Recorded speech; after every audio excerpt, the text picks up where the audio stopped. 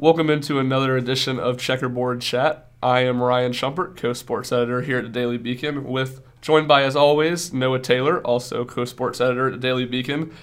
Tennessee coming off a big win this past weekend. First, I guess, big win of the year. Second win of the season. First of a FBS opponent. They finally get that monkey off their back. They're the last Power 5 team to get a win over an FBS opponent, winning Saturday 20-10 over Mississippi State, as they will get ready for the challenge of facing number 1 Alabama this coming weekend, when it's not going to be an easy one for the Vols. But you know what, Noah, just starting off, what were your overall takeaways from this past weekend and Tennessee's win over Mississippi State?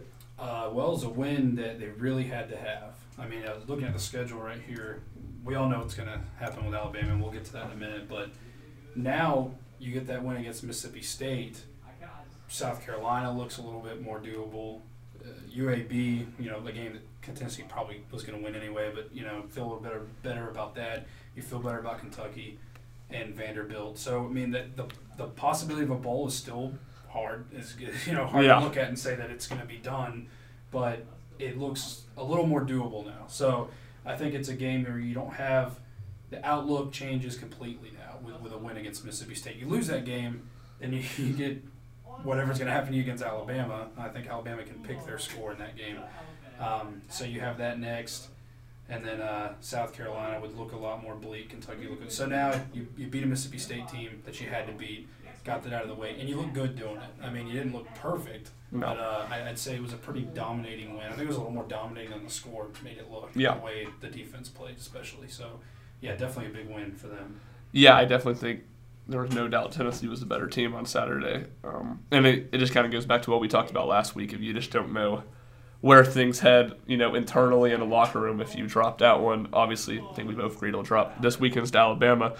So a big win. The defense kind of, I don't know if I want to say come out of nowhere, but the defensive line almost did, 17 sacks, 10 tackles for loss, 3 interceptions. They haven't put stats up like that against anybody this year, anybody really the past few years, let alone an SEC team. I think we'd both agree Mississippi State's offense isn't the best. Right. But still an impressive performance, holding Kylan Hill to, just 15 yards. Just a very, very strong overall performance by that defense. What were your thoughts on, how Tennessee handled Brian Maurer's kind of injury and then the second half offensive game plan with just very conservative? Yeah, I mean, I think that's got to be one of the more. I mean, the defense stole the show, obviously. When they hired Jeremy Pruitt, he was obviously a defensive guy. That was his pedigree. That's what you expected to be Tennessee's strong suit. And it really hasn't been. It finally looked like it was on Saturday, but the offense kind of was a big story too, because Maurer, second start for him in an SEC game, second start for him overall in his young career, moved the ball well. I mean, he did. I mean, but the 2 turnovers there in the end zone were I wouldn't say costly because Mississippi State didn't get anything out of them, but that's not something you want to keep doing. Yeah. But they were throws that probably shouldn't have been made. I think the first one to Jennings, he just decided he was going to go to Jennings from the get-go and didn't even think about looking anywhere else, which is a young guy's mistake.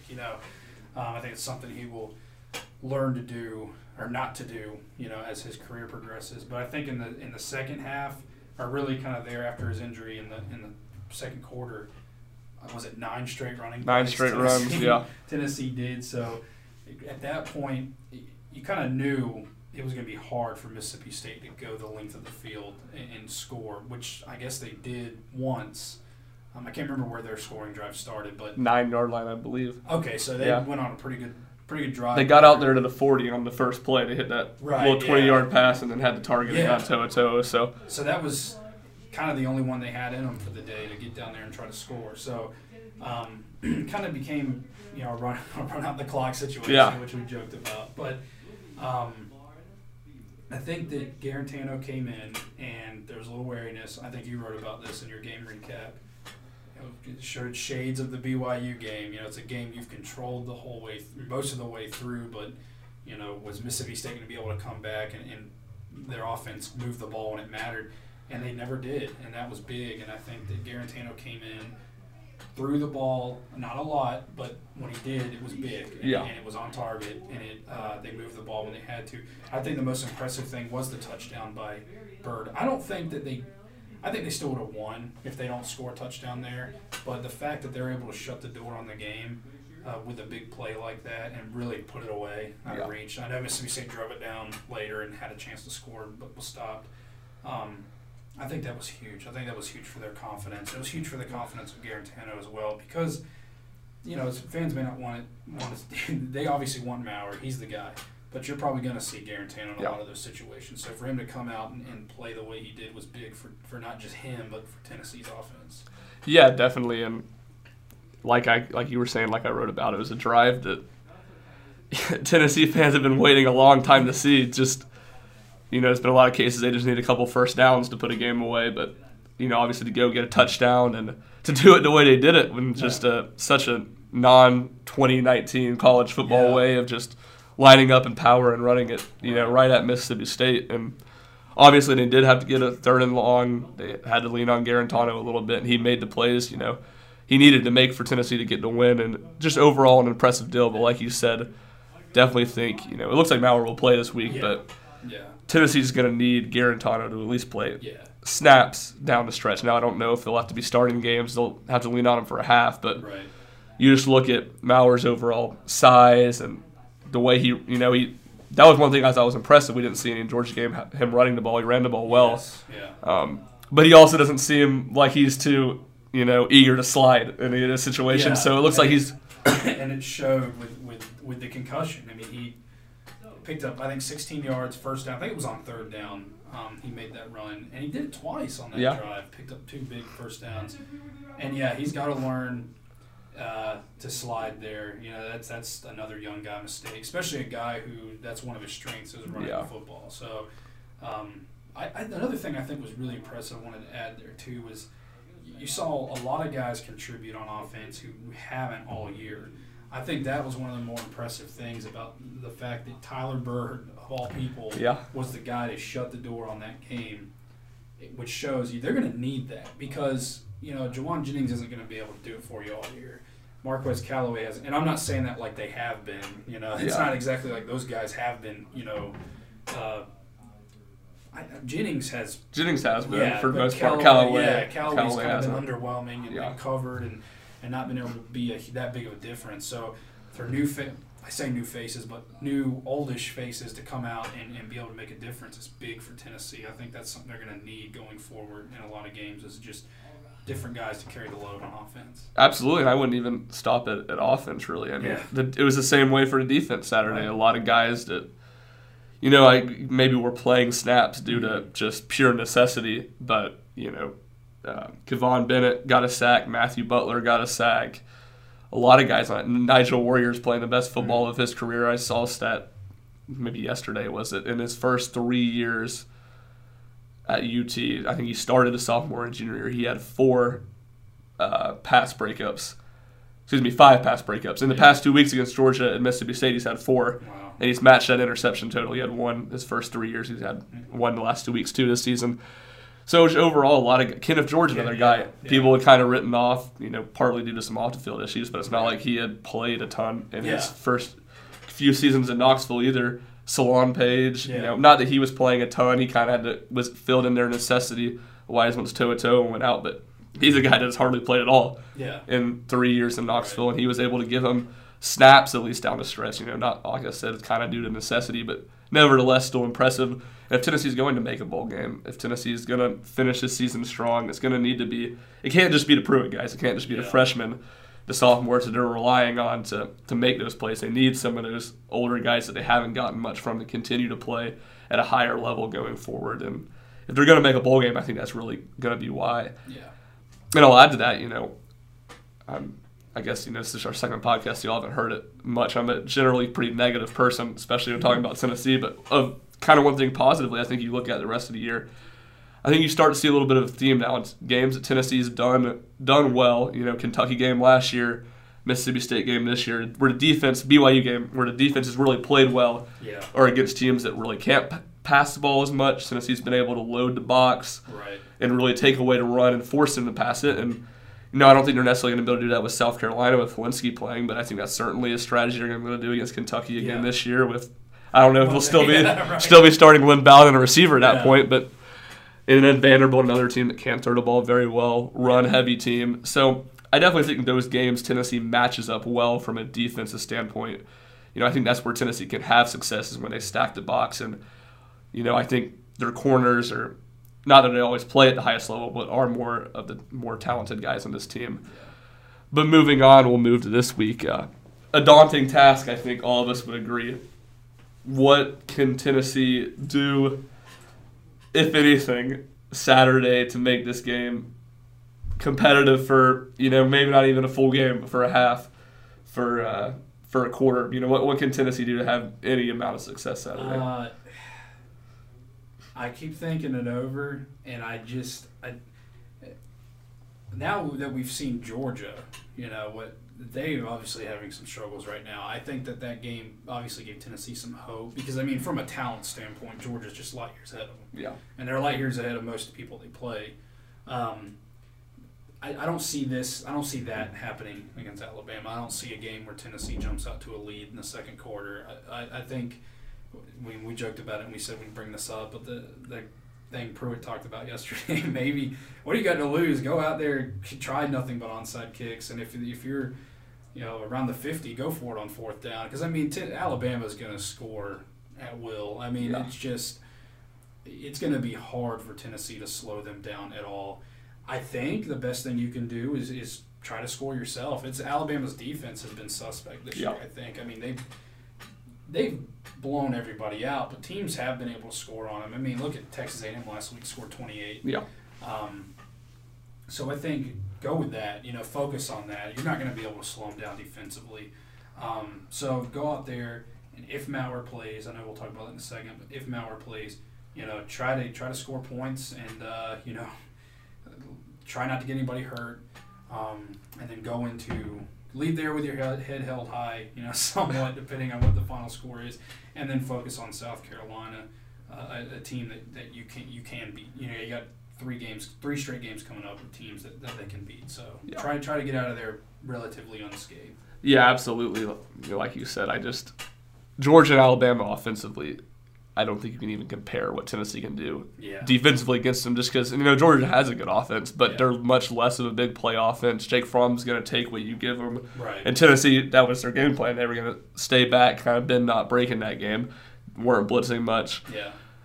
You look at Alabama, I think, of my lifetime, the most talented offense, or, maybe those USC teams from the mid-2000s with Liner, Bush, and Mike Williams at receiver are really the only ones that can compare just on talent standpoint. Right. It's just a daunting. I don't see much of a way that Tennessee gets many stops. No, I guess if you want to put it in anything, trying to hold the field goals, just always to upset things, try to shorten the game. But I agree with you. I think Tennessee, to come away from Saturday's game positively, more than anything, I think Tennessee needs to play well on offense. Yeah. Continue to show growth, I think, and not that this Alabama defense isn't good by any stretch. They're still a top 15 defense in the country, but they definitely have more holes than they have in the past. And you've seen teams like Ole Miss and Duke, some lesser teams, have a little bit of success at least scoring against them. But it's going to be a challenge, and like we said, walking in, Pruitt was joking about the Arkansas team of never punts and always onside, and I don't really see much of a reason, honestly, not onside every single time. Obviously you're going to punt the ball if you got 4th and longs, but I don't think Tennessee's ability to stop Alabama is going to change much if they got to have to go 70 yards compared to 40 yards. Yeah. Right. So they're going to throw the ball. They're going to be able to. They're just going to throw it. Yeah. And you look at Tennessee's inside linebackers, who I think are pretty solid players. Just as a whole, their weakness is against the pass. Yeah. And then they literally just have 2 of them really that have played significant snaps, and Toa is going to miss the first half, so you're going to see Quavaris Crouch, who hadn't played much defense until this August and hasn't played much inside linebacker, trying to play there. J.J. Peterson, who ironically Tennessee won a recruiting battle over Alabama for, but has certainly been rather disappointing in his first 2 seasons in Knoxville. It's just Alabama, I think, is going to be able to run the RPO stuff, take underneath stuff when they want, and I was complimentary of Tennessee's secondary a moment ago. There are very, very few secondaries, probably under 5 in this country, that can remotely match up with Alabama's receivers and quarterbacks. So, well, yesterday at Jeremy Pruitt's press conference too, he pointed this out, and I agree with him. He said there's few NFL teams that could rival that wide receiving core there, and it's like you said, there's really good defenses in the SEC with a lot of good defensive backs. I still don't think there's many that could hang with this. No. Not for an entire game. Yeah. It's just going to be what it is that Saturday night. And I think that, like I said, I think Tennessee's just going to have to do what they can, take what Alabama gives them. Last year's game, even with Keller Christ, was kind of a game I could see Tennessee trying to do something like that. They did lose 58-21. Yeah. But they came away saying, hey, we had a couple scoring drives there. We came away with a pick six. There were a little bit of positives there. And let's move on to I can't remember who they played in South Carolina after that and lost. So I think that's a huge key. Don't let Alabama beat you twice. Don't let them beat you so bad on Saturday that it affects you the rest of the year. Because I think that's what we saw last year. You lost that game against Alabama, and then you had a game against South Carolina that you should have won and lost. Can't let that happen from here on out. Survive it, put it away, get through Saturday night. Don't get everybody hurt or anything like that, and then move on to the games you can win. Because I think I said Mississippi State was huge. The next game that's going to be huge is South Carolina, because if you lose that game, you got to win out, I guess. So, it's... Well, I think the parallels between this part of the schedule this year and then this part of the schedule last year are very similar, because you had Tennessee got the big upset win over Auburn, immediately had to go play Alabama. Tennessee got the big, I don't know how big of an upset it was Saturday, but a big win over Mississippi State, certainly a game they weren't favored to win. And then you have the South Carolina game after that, which I don't know if you want to call it. I mean, it's a must-win of Tennessee for the most part. Tennessee wants to make a bowl game, but it was kind of the same way last year. Tennessee can still potentially make a bowl game if they lose in 2 Saturdays, but it just makes it a very uphill battle if they're going to be able to do that. Now, obviously, Tennessee didn't have that loss to Georgia State or BYU, or I guess they lost to West Virginia. So they had 1 non-conference loss last year instead of 2, so it makes everything a little bit more difficult. Right. But it's certainly, I think there are some parallels between this part of the schedule this year and there was last year. And absolutely. It's really just about getting past Alabama as healthy as possible. Yeah. With, just not get absolutely embarrassed. Like Pruitt was saying yesterday. Yeah. Saban's been nice to teams. Because, I think there's, I don't know if they have to try not to score 100 points, but I do think there are a lot of games where if Alabama wanted to score close to 100, they could score close to 100 on Saturday. And it's another thing they brought up yesterday that was very interesting, and we've talked about it, but LSU and Alabama, like somebody asked Pruitt yesterday, did you ever think you'd see a day where these two teams were playing the way they were? Pruitt gave his typical answer, like, oh, well, that's just who they are right now. But man, it's that game in a couple weeks is gonna be huge. I never thought I'd see the day where Alabama and LSU could possibly score as much as they are probably going to score. Yeah. Because that's 2 defenses, like we said, they're still good defenses, but they're not as. That's just not their identity this year. No, it's just shows how much college football has changed, and I've always given credit to Nick Saban.